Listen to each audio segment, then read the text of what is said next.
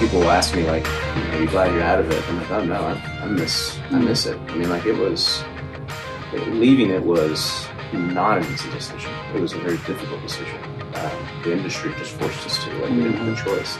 But yeah, it was great. I mean, at 24 years old, I was named the general manager of the bookstore business. So, this is now at probably 6 locations and charged with expanding. And I went and opened a location in Bristol with basically a blank check. From the IT company, it's Made Right Here, the stories of East Tennessee founders, creators, and builders. From the idea behind it to the impact it had on the community, their employees, and their personal lives, we're taking you behind the scenes of the movements they built. Hey, it's Paul Sponcia. So how many of you started looking at financial statements when you were 14? And how many of you were looking at them with your dad? That's a little bit of the story of Adam Slack, coming from a family of entrepreneurs and risk takers, a dad who wanted to expose him to the financial side of a business early, to parents who worried less about the specifics of the grades, but gave him kind of the broad range of here's what we expect, and we're going to let you kind of manage that as long as you don't get too far off the rails. This is Adam's story. It's a cool story. He's helped a lot of people in our community. His company, Two Roads, is making a big impact on businesses in the Knoxville community. And his story is just a cool story. This is part 1. You get to hear a little bit about his background, his life, his family of entrepreneurs, how he kind of got to the point of starting to take these kind of risks. So listen in. Born and raised in Knoxville, East Knoxville, actually. In about 87, 88, we moved west and went from, East Knoxville to Sequoia Hills. It was a little bit of a transition. Yeah. So lived out there as a very idyllic life. Yeah. It was, didn't really want for much. What were your parents doing at the time? So my dad at the time had just started Lake Flight Sea Ray, which was a boat dealership here in town. A lawyer was a partner of his, and they did that from about 87 to 92. And I think that's what really pulled us west. Was my dad also had been in television advertising. He sold TV ads. Once Lake Flight really started getting going, it was west. We moved west. And that was a very interesting business. Selling boats is, not for the faint of heart. It's feast or famine. Was he always an entrepreneur? Like, did he have a traditional career that he left? Yeah, doing advertising was definitely more of a traditional career. First he sold Peterbilt trucks, and then after Peterbilt trucks went into advertising, he sold advertising. But people ask me that, and this is probably a fitting time as ever to tell this part of the story, but the Slacks came over around the turn of the last century. Okay. And since then, every Slack has started a business. Huh. So it's, people say, like, was your dad always an entrepreneur? I'd say, yeah, just because of that nature. Yeah. My grandfather's an entrepreneur. My great-grandfather's an entrepreneur. My great-grandfather's an entrepreneur. Well, I'd love to take it back a little bit. Came from where? England. So, okay. And this story's fuzzy depending on which family member you talk to, so you can get like different examples of it. But apparently there was some pretty serious famine going on over there, and so they put a 14-year-old on the boat by himself and said, "Go to America. There's opportunity." He came to America. He ended up making it to Denver, Joseph Slack, and then he came back to Knoxville after getting married at like 17, and by like 20 had started a plating business for the railroads. Here? In Knoxville, yeah. Is this like great-grandfather? Great-grandfather. Okay. And then, I also tell the story that none of those Slack businesses have transferred to the next generation. So we're really good at lifestyle businesses, not so much legacy businesses. Yeah. So you're the Vanderbilts, not the Rockefellers. That's right. Yeah, exactly. Not even close to either one of those, for sure. Yeah. But yeah, so that, and then my grandfather had an equivalent to the IT business of the 60s. He fixed TVs. Huh. So he had a TV repair business. Let's not put that on us. Yeah. We're not going down. We're not going down. Okay, I got you. Yeah. Exactly. Not the same. And so he did TV repair and then joined my dad in the boat business. He was more like half retired, half not retired when he joined Dad. And then in 92, Dad got out of the boat business in a very not positive way. And so that's also a part of the story of now, because people say, what happened early on in life, or what did your life look like to get you to where you could be an entrepreneur? And I tell people there's a couple things. One, having a connected family, like our family's very tight knit. But then also having parents who were entrepreneurs and saw the ups and downs. So, in 87, 88, we built a house in a cul-de-sac in Riverbend, down the street from the P Club, nice house in the woods. And, 92, we've sold the house, sold the cars, and are renting a house. Because things went down. They went so far south. Yeah. Wow. In 87, my mom started, Dad, we like to joke around and say mom's the founder, but Dad probably really helped, get it out of the ground, a bookstore in Pigeon Forge. So in 92, when the boat dealership, which was the main source of income, went away, Dad shifted all his focus to the bookstores and started growing those. And so, wow, living in that kind of entrepreneurial family, when you get these highs and you get these lows, I think it kind of conditions you that that's okay. It's just part of life. Whereas I tell some people these stories and they're like, dude, what? So it didn't create resistance in you. Like one of my daughters is like, no way. Like because she's seen it. Like my parents my dad is, he's in the 60s and 70s, the positive mental attitude movement was really moving, Norman Vincent Peale. And I think he subscribed to a lot of those things. So Dad, I think, did a great job growing up, would spin, it not negatively spin, but just, hey, we've got lemons, let's make lemonade in a very positive way. And so, each of these things was an adventure more than a setback. Yeah. An opportunity rather than like a fault.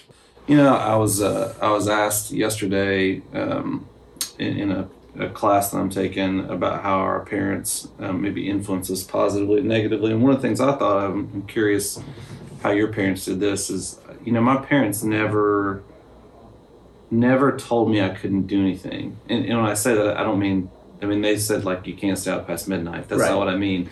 But if I said, I want to be president, or I want to be, these are our things I said, I want to be a professional baseball player, or they never said, well, you can't do that. Right. That was absolutely not allowed in our house. Like, everything was, you can do whatever you want to do. Yeah. Interesting. And I think that's shaped me in a way that's made me, maybe in some respects, not always good, but mostly fearless. Right. Yeah. To do the things that you're let's do it. I can do it. Yeah, sure. You want me to start a business? Okay, I'll go do that. And I think kids have at least my kids, I won't speak for all kids, my kids have this kind of innate pushback against that. Like they don't truly believe that, I don't think.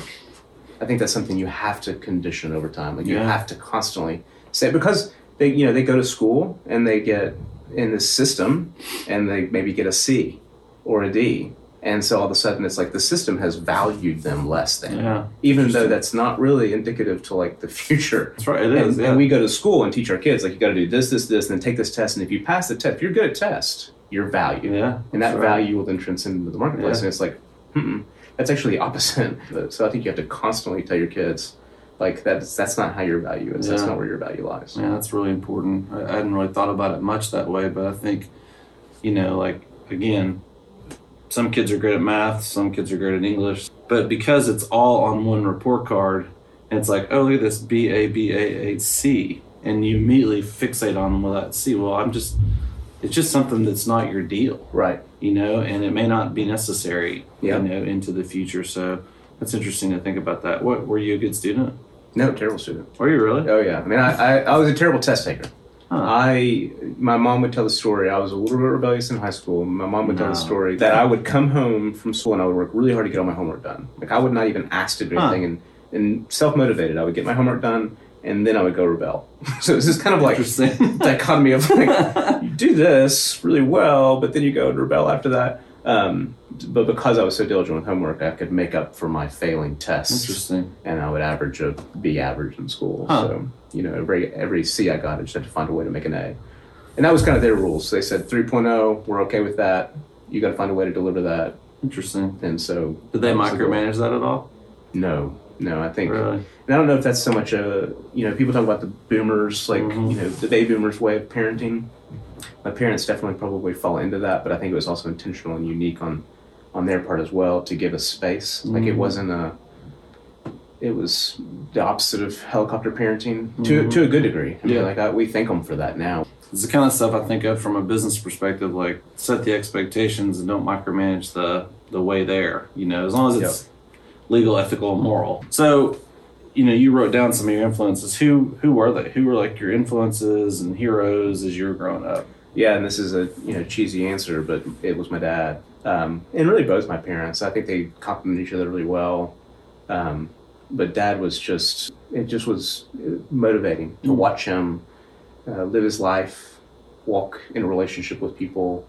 It's just always been along the way. He's provided an example of what the future could look like. And I think there's a certain aspect of like when you're a child, you're trying to maybe come out from underneath that. Yeah. And instead, with me, and probably going into the family business helped this, like it's been the opposite. Each step along the way, it's like, that's what it'll look like at 30. That's what it'll look like at 40. That's what it'll look like at 50. And I keep thinking, gosh, surely this is going to wear down, but it's just, even now at 67 years old, I was in a meeting with him yesterday thinking, this is what it could look like at 67. Like he's just a very impressive individual. Yeah. He's still that guy for you. Oh yeah. Yeah. I mean, still your hero. Yeah. I mean, and not in like hero's I think that's an okay word. I think it's probably more of just mentor, leader, somebody you just want to emulate. Yeah. I've had other people tell me that about him that are not his son. Yeah. So I don't think it's a function of like, because he's my dad. I think it's more a function of like his life, what he's chosen his lifestyle to look like. I want mine to look like. That's fascinating. I wonder, the men that I've interviewed so far many of them have pointed to their dad. But there's a lot of people who don't feel that way. Yeah. And so I think in your situation, your dad being an entrepreneur, kind of blazing a trail, it's encouraging. What did you want to do? Like as a kid, like what were the things that you were like, did you want to, like, I want to be an entrepreneur? Like, was that something that came out of your mouth at those early ages? No, I don't think so. I think my dad probably, I tell this story and it makes it sound like it was all the time, and that's not an accurate representation. I think he certainly was bending me towards finance at an early age, letting me see the financials of the bookstores when I'm 14 years old and, talking through those. Again, this wasn't like every Monday we had a finance class. It was probably twice. But it was, enough to where I started drifting towards that angle. Numbers, I liked math. So I really wanted to work with him. When I was 13, my grandmother also on my mom's side worked in the business. She did some bookkeeping, but then also worked in the store. So we worked shifts together at our Merchants Road store. With your grandmother? Yeah, my grandmother and I worked shifts together, 13, 14. I just loved the book business. I mean, it was... I was not a big reader until I probably hit 7th or 8th grade. But I love books. I loved the simplicity of organizing them, and them being arranged, I just enjoyed that aspect of it. And so, I always wanted to work with him, and his mantra from as early as I can remember, they told my brother and I was, you guys have to work for another boss. I don't want to be your only boss. So you graduate college, you go work somewhere for a couple of years, then you come work for me if you still want to. But you've got to leave the nest. Yeah, that's smart. Yeah, it didn't happen, but it was. But again, from like 13 till probably 3 weeks before I started working for him. That was the mantra. Providence would have it. Probably 2 months before I graduated, or got finished with enough of my school. I graduated a little bit after that, but I was done effectively with school. The business doubled. And so it was one of these things where the business doubled, and he looked at it and said, I'm going to have to hire. I'm going to have to hire for this position.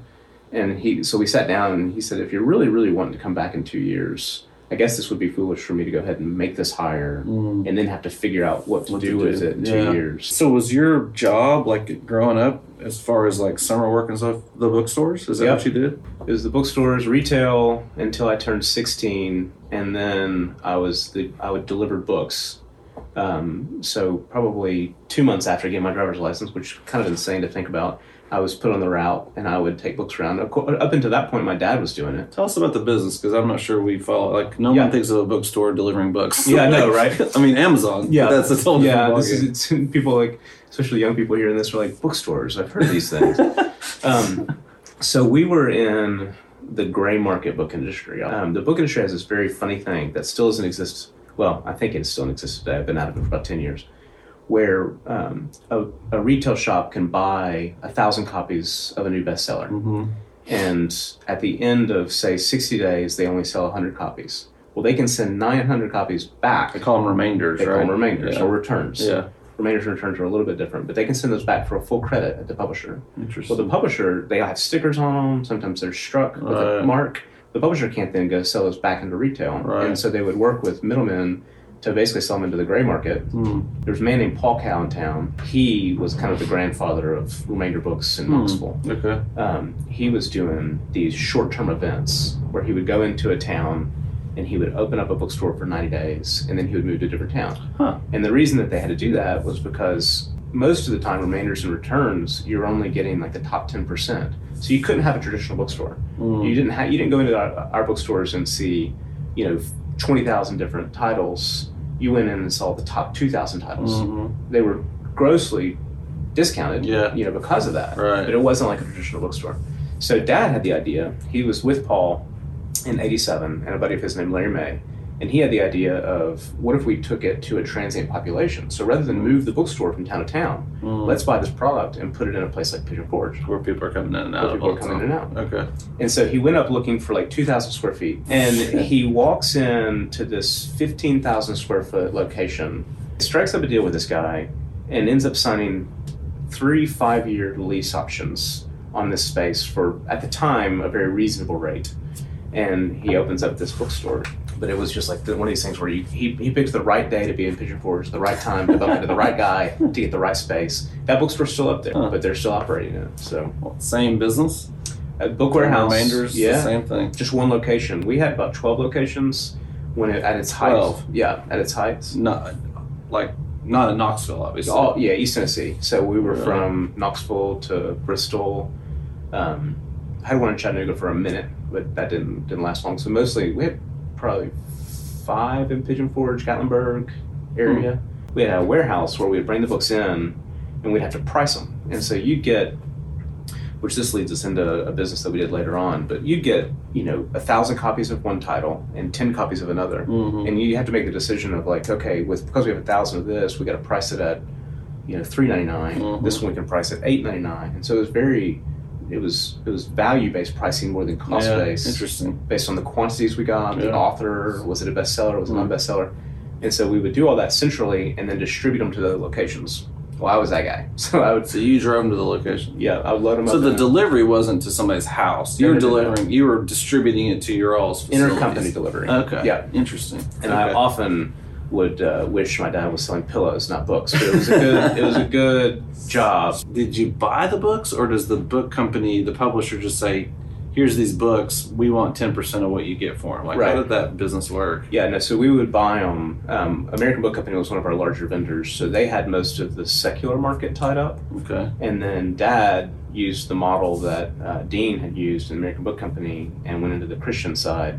So we had a company called SAS and Associates, which was a wholesale. It was like American Book Company, but it was wholesale. It was your company? It was our company. Okay.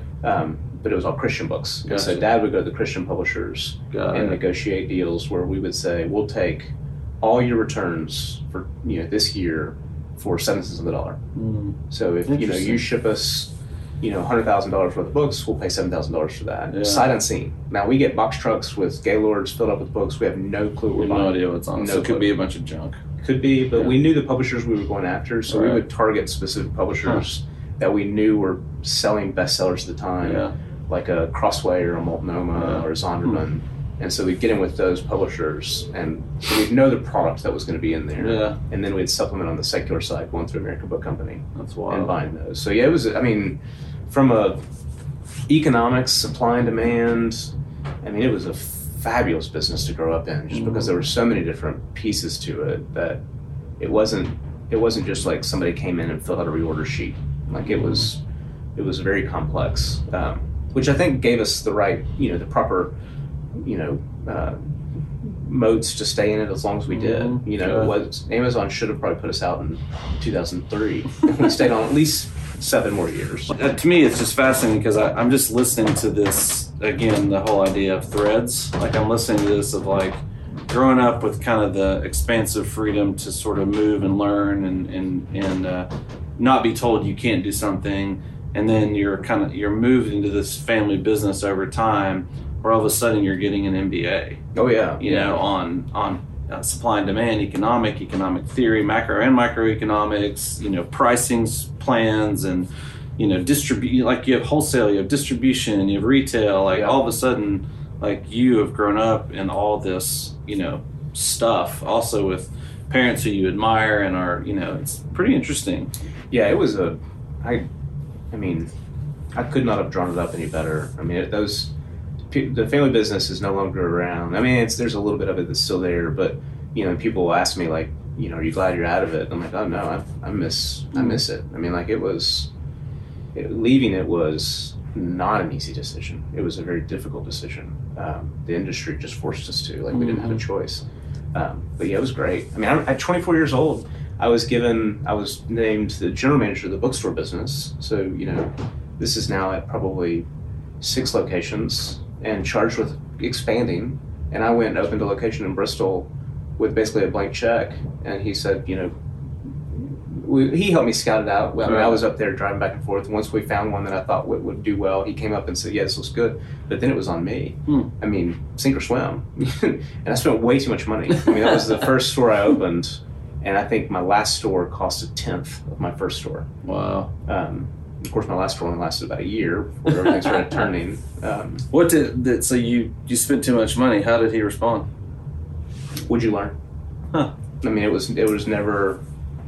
He didn't stop you. He saw you spending the money. Oh yeah. He wasn't just like sitting, but like idly by. He was watching the money go. So it was a rational sum. It wasn't like it wasn't like I was, doing something that was 10x what he would do. Right. It was probably 2x what he would have done in that situation. Right. But he certainly, let me watched it, and when I would bring him things, he would consult. But Dad has, the way to describe his parenting and management style is, just freedom, which you've already said, and responsibility. He'll say, one of the big, I've got a lot of dadisms that I still use today in the business, but one of the things in management that he taught me early on was authority and responsibility have to match. Like anytime you've got somebody that's working with you, if you give them the responsibility to do something, you better match that authority. As soon as those two things get untethered, you're going to have an employee that's going to want to leave you. Yeah. And so he treated us that way. Whenever he would ask us to do something, give responsibility, he would match that authority. Even at 24 years old. Wow. Like he was, I see where family businesses in my mind break down, or where I see them break down, is parents will say, I want you to be responsible for this. And then they'll match that with, come ask me what you can do with it. And so the child then feels like a child. Like a child, yeah. And they never get to go past that. You mentioned some other people who have made a big influence on you. Mike Hatcher. Yeah. So what's I think most of us probably are familiar with Mike's name from a real estate perspective in Knoxville. He's got a real estate company here in town. And that, Mike, if he listens to this or hears this, might be surprised. Mike was not a relationship from like my childhood. Mike was a relationship. My dad and Mike have been in a small group together for a while. And when I started Two Roads, my dad introduced me to Mike and said, I think this guy would be willing to go to breakfast with you. And Mike at that time, he'd been in Hatcher Hill for probably 3 or 4 years. Can't remember how long he'd been around. I mean, he was growing, that business. It was growing well. He was in team health. He'd been very successful. So this is a 60-something, very successful individual, doesn't know me at all. And I remember going to that first breakfast and feeling immediately like, this is my grandfather. Like, and he would be willing to put his wallet on the table and say, what can I do for you? And to this day, when I have conversations with Mike, I always feel a twinge of guilt because it's like, I've done nothing for you here. Like you've done nothing to listen to me, hear me out, and then point me in the direction I need to go. And I'm not giving back to the relationship. And I'll say that to him, be like, Mike, can I do anything for you? And he's like, this people did this for me, and now I love to do this for young people. And so it's, he's just been this resource that, and I've gone years without talking to him. There'll be a podcast where I'll, go years without talking to him, and then I'll see him, and it's like he just picked up right where he left off, and he'll counsel me, coach me, ask me hard questions. So that's what I also tell people going into business, even at a young age, like, ask people to launch. And I think we have to do it on our own, and we don't. Like, there's a lot of people, especially in Knoxville, I think, people say it's hard to break into, and that might be true, but also say, like, just ask. Get some no's, and then see where it goes from there. You're right about it. I mean, I think there's a lot of people that would generally just say yes, you know, and they just don't get asked to do it. And I would even say, to your point about Mike, I don't know if he would message it this way, but I bet for him, he's like, no, you are giving something to me. Yeah. You're giving me the chance to do something that I really love, which is to give back to somebody, and that is something. Yeah. That is, I think we would say that if it was, because we wouldn't want anything out of a relationship with someone was younger and was asking us, like, I wouldn't want anything from you. Yeah. What you're allowing me to do is to give back, which is a big deal. Yeah. In and of itself. So. Yeah, he was talking to my business partner and was just saying we were talking about a different venture, and Mike was just communicating his excitement for us. And Will said something like, gosh, I appreciate you being excited, but again, I'm taking your time here. And he goes, man, I love hearing your all story where you're at, and I wish that I could. He didn't say do it all over again. That's not what he was communicating, but just this idea of, like, we're at the beginning, he's at the end. Yeah. And just the joy he gets in seeing what could unfold. Yeah. Is a lot of fun. Yeah. So. That's cool. And what about Bill Mancini? Yeah, Bill's another one of those guys that just, he was one of probably the first clients at Two Roads, maybe client number 5 with the business prior to what he's doing now. Oh, wow. And within probably a month, I had roped him into, at the time, I built this kind of like faux board. So it was like basically 3 really smart people that I knew. Yeah. I just said, hey, can you guys meet with us quarterly? I'd never started a business before, so at least my own. I'd never started a business before, so I roped him onto that board pretty quickly, and then we just became friends. But him and Mike are just very similar in that they'll sit down with you, hear you out, challenge you. He never necessarily spoke this over me, but just in hearing him and his stories, I'll tell my team often, we're not brain surgeons. Yeah. We're not heart surgeons. Yeah. Nobody's on the table. We're not flying planes. Nobody's on the table. Yeah. So we're going to be okay if we make a mistake. We just need to be humble and own it, figure out how to address it, figure out how to solve their problem, but don't take yourself too seriously. Because I think in any business, I think accounting especially, but in any business, IT, I'm sure you guys feel it as well, like everything's an emergency and you got to calm it down. Yeah. Like, hey, this is a big deal to you. It's going to be a big deal to me. We want to solve it. Right. Let's not get ourselves in the hospital over it. Yeah. Hey, I would one thing I would before we kind of switch gears, I'd love to know about people who've made a profound influence. Just because I love this guy is George Brown, which is interesting because George would be more in your age group. Yep. Where the rest of these guys are older, generally older guys. Yeah. If anybody listening knows George, they might find it interesting that we're so close. But yeah, George and I were acquaintances in college.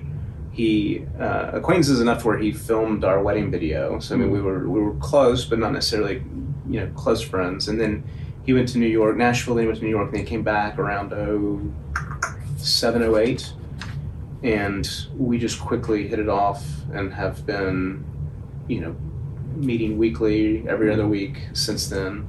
And his energy, his positivity, his care for people. I want to be a better man.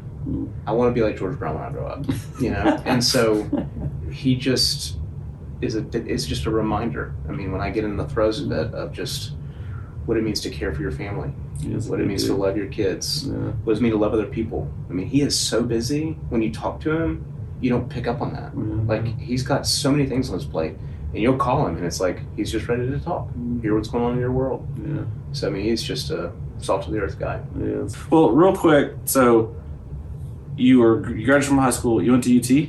Went to UT. Why didn't you leave? Why go to UT? So my wife is my high school sweetheart. Really? We started dating the very end of my junior year. Okay.